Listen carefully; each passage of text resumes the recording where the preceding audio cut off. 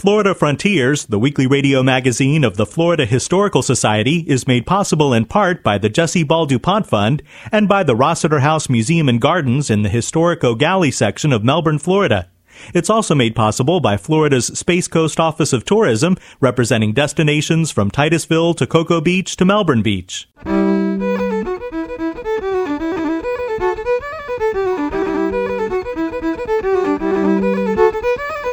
This is Florida Frontiers, the weekly radio magazine of the Florida Historical Society, on the web at myfloridahistory.org.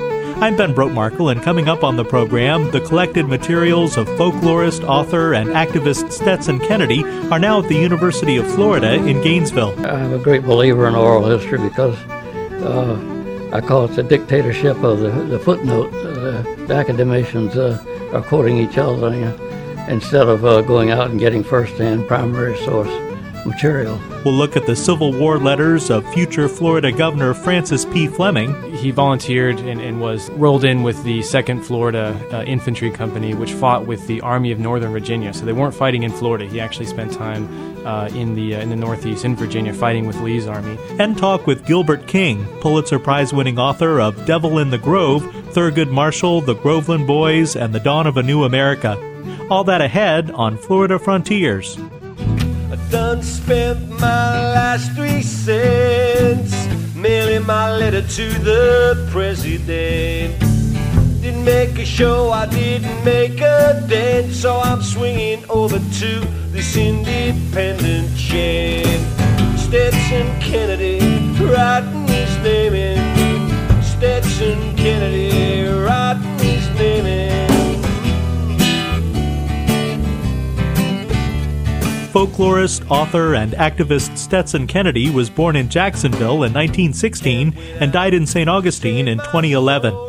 Researchers are celebrating the fact that most of Stetson Kennedy's papers and other materials are now in one place. Kennedy's widow, Sandra Parks, says that Stetson wanted his work to be housed at the University of Florida in Gainesville. In 1996, Stetson sold his then papers to the University of South Florida, along with many of his foreign edition books that are quite rare and things we cannot find anymore. And at the time, Stetson had hoped that his papers would go to the University of Florida. And there were really several reasons for that. Stetson had been a student at the University of Florida. He and Sam Proctor, who started the Oral History Center there, were friends years ago, back when they were both college boys. And most significantly, the WPA papers are there, papers of Zora Hurston's are there, papers of Marjorie Rawlings are there, and he had hoped that what he has amassed since he sold the first collection to the University of South Florida would go to UF. While the extensive collection of Stetson Kennedy materials being transferred from the University of South Florida have been carefully archived, the University of Florida is also processing dozens of unorganized boxes from Stetson Kennedy's home. Sandra Parks says that every scrap of paper must be gone through to ensure that important items are not discarded. My biggest frustration is about a month before Stetson died, I asked him, "Where did you put the letter from Dr. Martin Luther King?" I had begged him for the 8 years we were together to please put it in the safety deposit box, and he would never do that. So about a month before he died, he pointed to his legal documents file and said, "It's in there." Well, a few days after Stetson died, I went to that box, and I've had 2 other people go through the box just in case I could have missed it. Somewhere in with the takeout menus and the old phone bills, there is a letter from Dr. Martin Luther King we haven't found yet. So this, people think that this is some kind of scholarly exercise, but it is an endeavor for patience. As curator of the P.K. Young Library of Florida History, James Cusick is overseeing the processing of Stetson Kennedy's papers and other materials. Cusick is thrilled to have this extensive collection. And it runs all the way from the time he was a high school student up until practically the month of his death in 2011. And it's incredible compendium of stuff. Right now we're just looking at the articles that he wrote. And I knew that Stetson Kennedy was pretty prolific. You can tell that just by the number of books that he's written, the places where he published, and the number of articles he published, and the number of topics he wrote about. It's really mind-boggling. I mean, during his years in Europe in the 1950s, he was being published all over the place. We have publications from Paris. We have publications in Russian about racial violence in the American South. He was writing for the news agency, for the official newspaper in China. So I mean his work really was, and his ideas about the American South were really widespread, maybe more widespread and better known in Europe for a long time than they were here in the United States. Stetson Kennedy's social activism and the books that came from it have made him a Florida icon.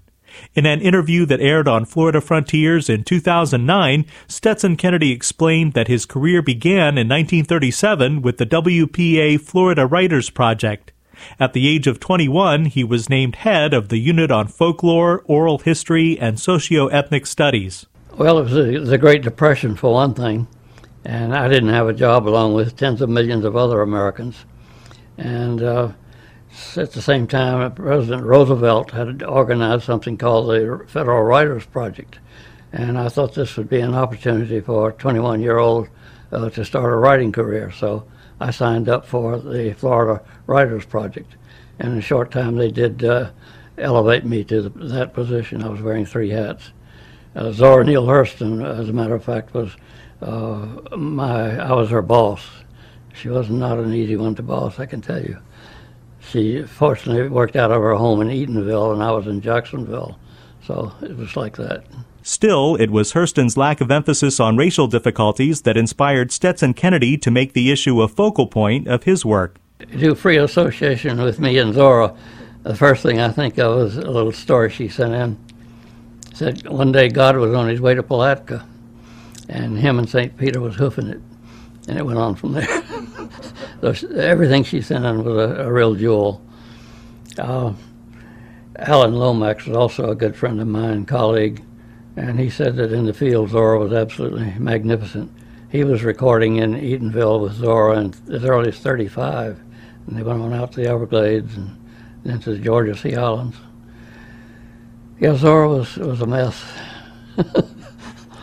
Our politics were very different. She never turned in any black protest law, for example. And of course, that was one of the very few forms that blacks could protest. If it didn't rhyme and you didn't dance a jig the while, you were dead. But Zora chose to ignore all that stuff, and so I made it one of my specialties.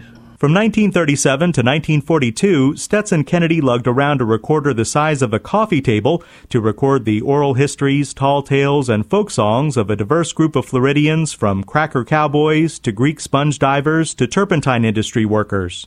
Actually, it was a precursor to the wire recorder came next before the tape recorder. And this recorder was like a coffee table, except it took 2 or 3 good men to lift it. When we wanted to go out on the railroad tracks or on the pogey fishing boats, we had to get some manpower, and it was on the tracks. It was powered by 2 automobile batteries. So that's what we had to work with. I called it the thing. The recordings that Stetson Kennedy made in the cities, towns, and rural backwoods of Florida led to the classic 1942 book Palmetto Country. This important social history of Florida is being republished by the Florida Historical Society Press with a new afterword and 80 historic photographs. It was one of the first volumes in the American Folkways series, edited by Erskine Caldwell. And we really pioneered in oral history. No one had ever heard of it up at that time, talking about 1935 and 6. I recall here in Titusville, I was interviewing an elderly black man. This is a later period, And I happened to mention the moonshot. And he said, "You don't believe that stuff, do you?" And I said, "Well, he says, "It's just some more of that BS the government puts out." It was an exciting, field to be in. We had a lot of fun, like kids on a treasure hunt, really. As a pioneer of oral history, Kennedy is pleased to see how the field has advanced in recent decades. Yes, just recently at the Library of Congress, they've launched something called StoryCorps, in which these streamlined sound studios on wheels are touring the country and taking oral histories from coast to coast. And they honored me with letting me kick it off with an interview. And yes, indeed, it's come a long way. I'm a great believer in oral history because I call it the dictatorship of the footnote. The academicians are quoting each other instead of going out and getting first-hand primary source material. And oral history, of course, is a participant and a witness at least. And they're seeing it with all their sensory organs. And for that reason, it has more validity from my point of view. Some historians argue that oral histories are sometimes less reliable than more traditional research sources because people's memories are not always accurate. Kennedy believes that the best history comes from the recollections of everyday people. It's being there and telling history from the bottom up is, of course, history. It's the little man that makes history and not the generals. And so I like to hear from the little man. Folk musician Woody Guthrie, best known for the song "This Land Is Your Land," was a big fan of Stetson Kennedy's work. Guthrie spent many of his last years living in Kennedy's house in Beluthahatchee Park. I recall Guthrie saying at one time, Stetson's not exactly a folklorist, he's a po-folkist, by which he meant, I suppose, a champion of the poor, one of the folk, and not writing from some other point of view. Yes, Woody spent a lot of time at my place up in St. Johns County.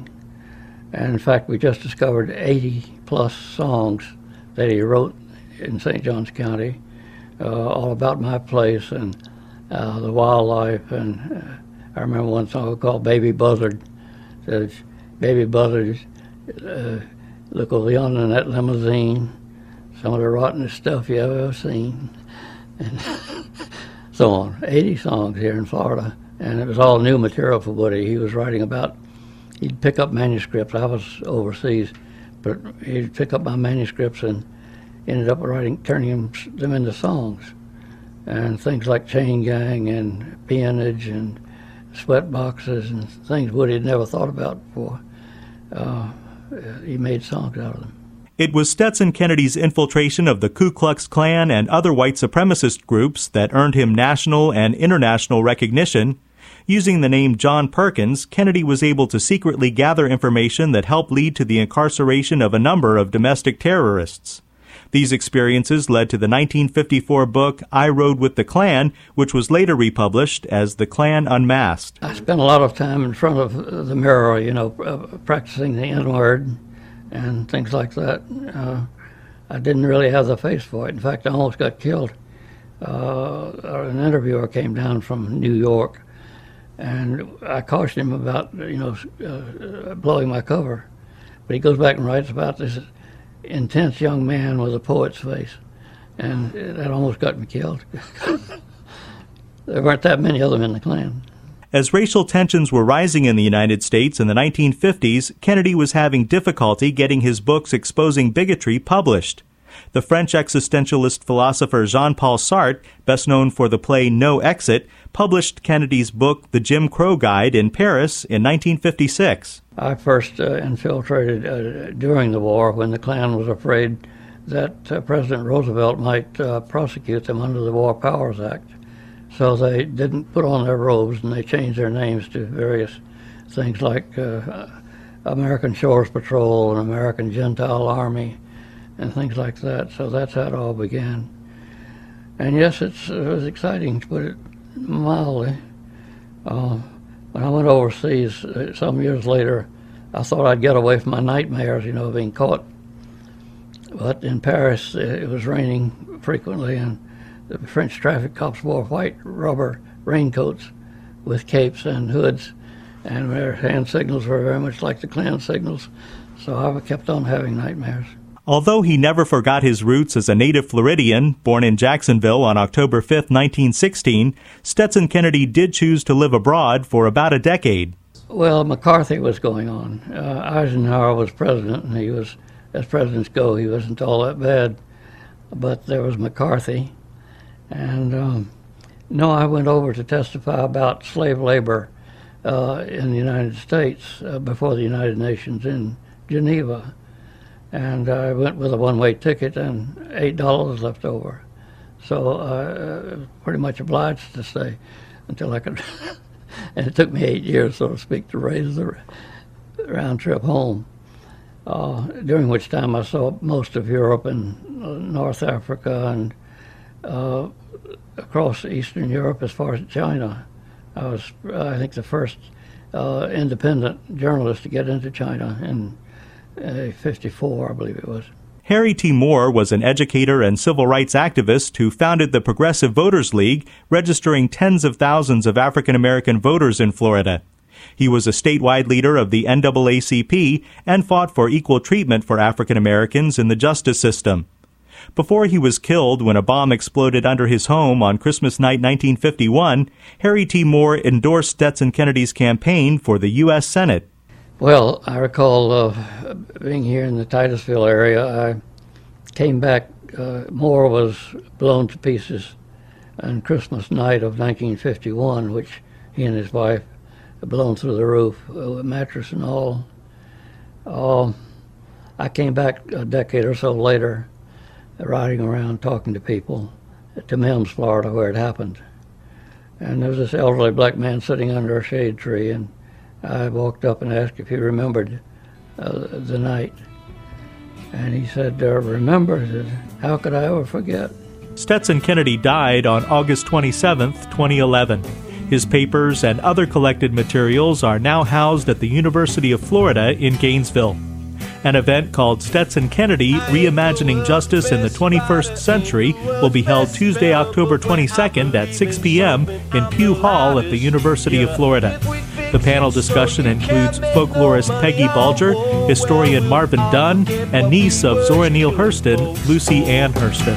Find us a peace job, equal and free. Well done, matters DuPont in a salty sea. Well, this makes Stetson Kennedy the man for me. This is Florida Frontiers, the weekly radio magazine of the Florida Historical Society. I'm Ben Brotemarkle. Visit us on the web at myfloridahistory.org to find out about upcoming events, listen to archived editions of this program, and much more. Hit the Join Now button to receive our journal, the Florida Historical Quarterly, and our newsletter, the Society Report.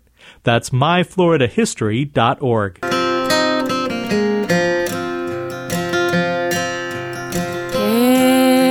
Can't get a letter from home.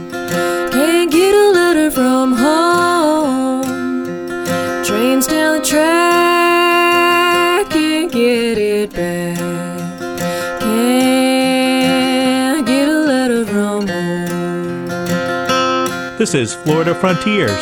Joining us now is Ben DiBiase, Educational Resources Coordinator for the Florida Historical Society and archivist at the Library of Florida History in Cocoa. Ben, Francis P. Fleming was governor of Florida in the late 19th century, but before that he served the Confederate Army in the Civil War. That's right. Francis P. Fleming was the 15th governor of Florida. He served from 1889 to 1893. He was born in 1841 in Panama City, Florida, Panama Park, Florida, which is now part of Jacksonville, and lived on a plantation there until the Civil War in 1861, when he enlisted in the Confederate Army at the age of 20. And you have a letter here that Francis P. Fleming wrote just after the Battle of Gettysburg.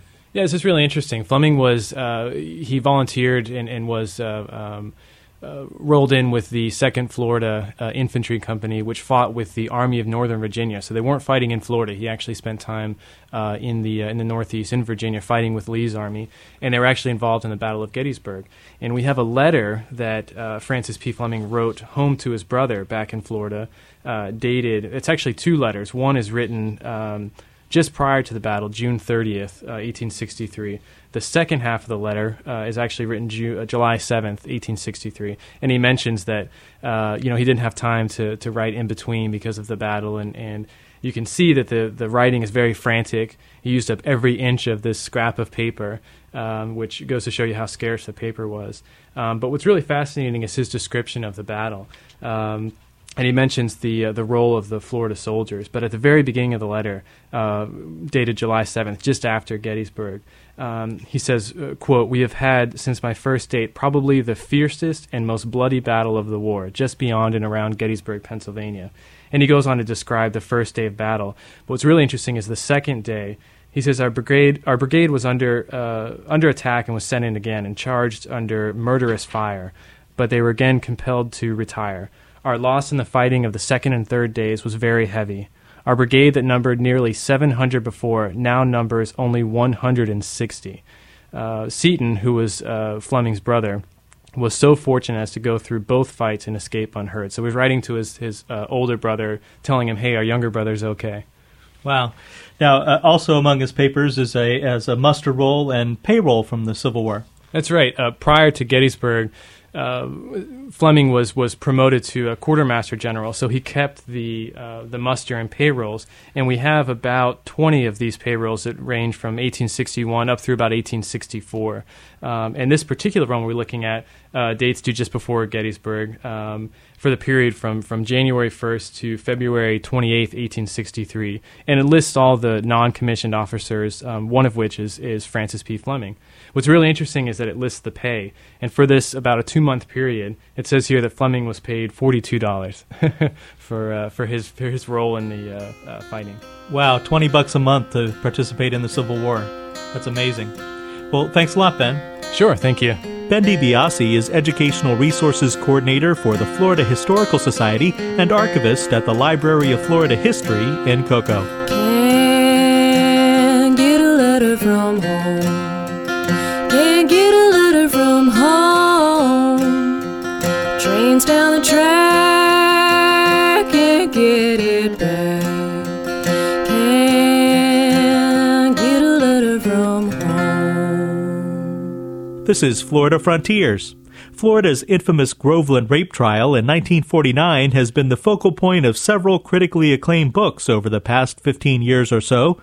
Robert Cassanello from robertcassanello.com talks with Gilbert King, the 2013 Pulitzer Prize-winning author of the latest book, looking at the trial. I thought it would be just really interesting to look at his life, but instead of doing a broad biography, just through the lens of just one criminal case, and just to see how he acted.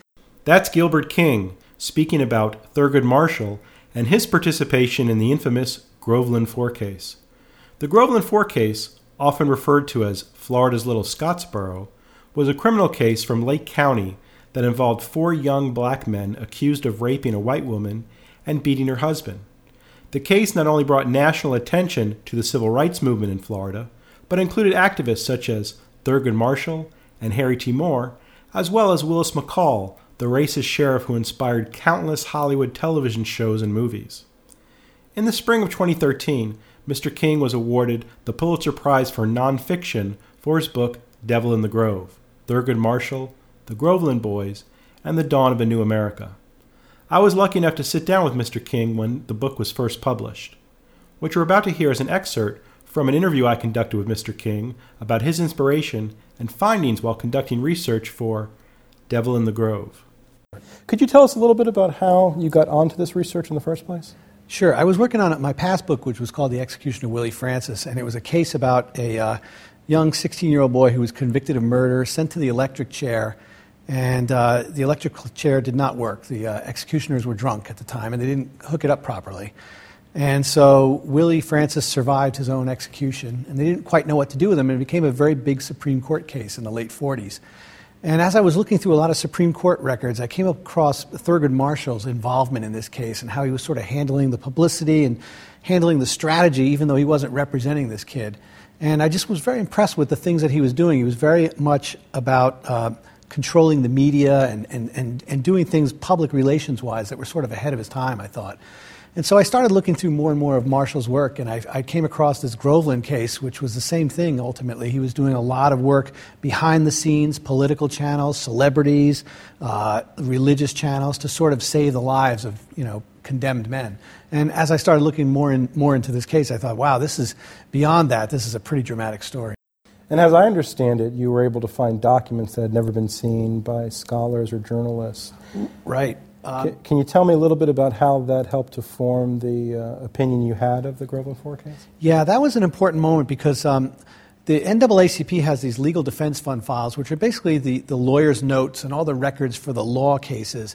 And since Thurgood Marshall died, these records really hadn't been looked at. A lot of scholars had tried to get in there, but they're held at the Library of Congress, but they're already documented and sort of cataloged, but they're not ready to be seen by the public. And it's not a public entity or where you can file a Freedom of Information Act.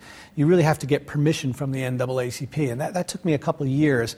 I think why I was able to get in there was that I had a fairly limited scope. I only wanted to see the Groveland records. I wasn't looking to see all the Brown versus Board and all these, because they required legal vetting. And so the LDF had to send an attorney in there and look at all these records before I got to see them. And that's a very expensive process. Did this help to give you a different perspective on the Groveland 4 than what people wrote about previously? I think so. I think what it really helped me is that it was sort of like being a fly on the wall within some of the strategy meetings, and they were minutes taken from the meeting with Thurgood and his associate counsel where they were saying, what should we do about this? Maybe we should send them out on a tour and sort of raise publicity. They were really trying to raise money through this case.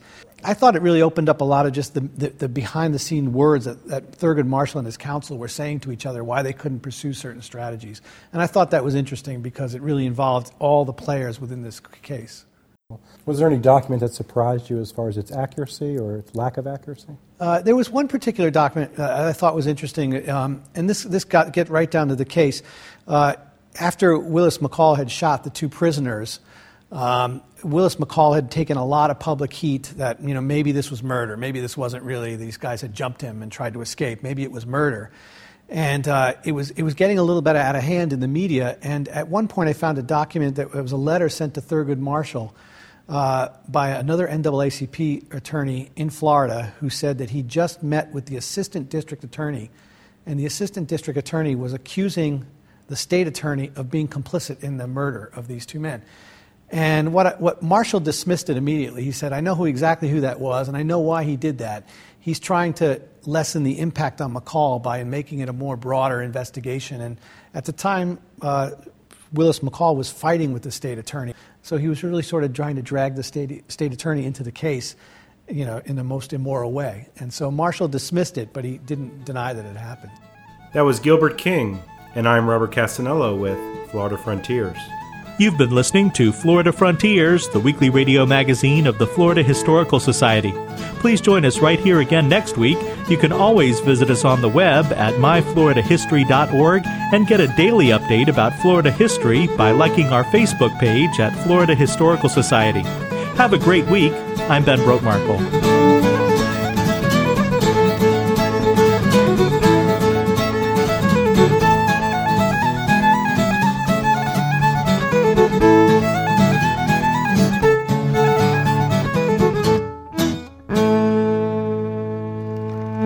Florida Frontiers, the weekly radio magazine of the Florida Historical Society, is made possible in part by the Jessie Ball DuPont Fund and by the Rossiter House Museum and Gardens in the historic O'Galley section of Melbourne, Florida. It's also made possible by Florida's Space Coast Office of Tourism, representing destinations from Titusville to Cocoa Beach to Melbourne Beach.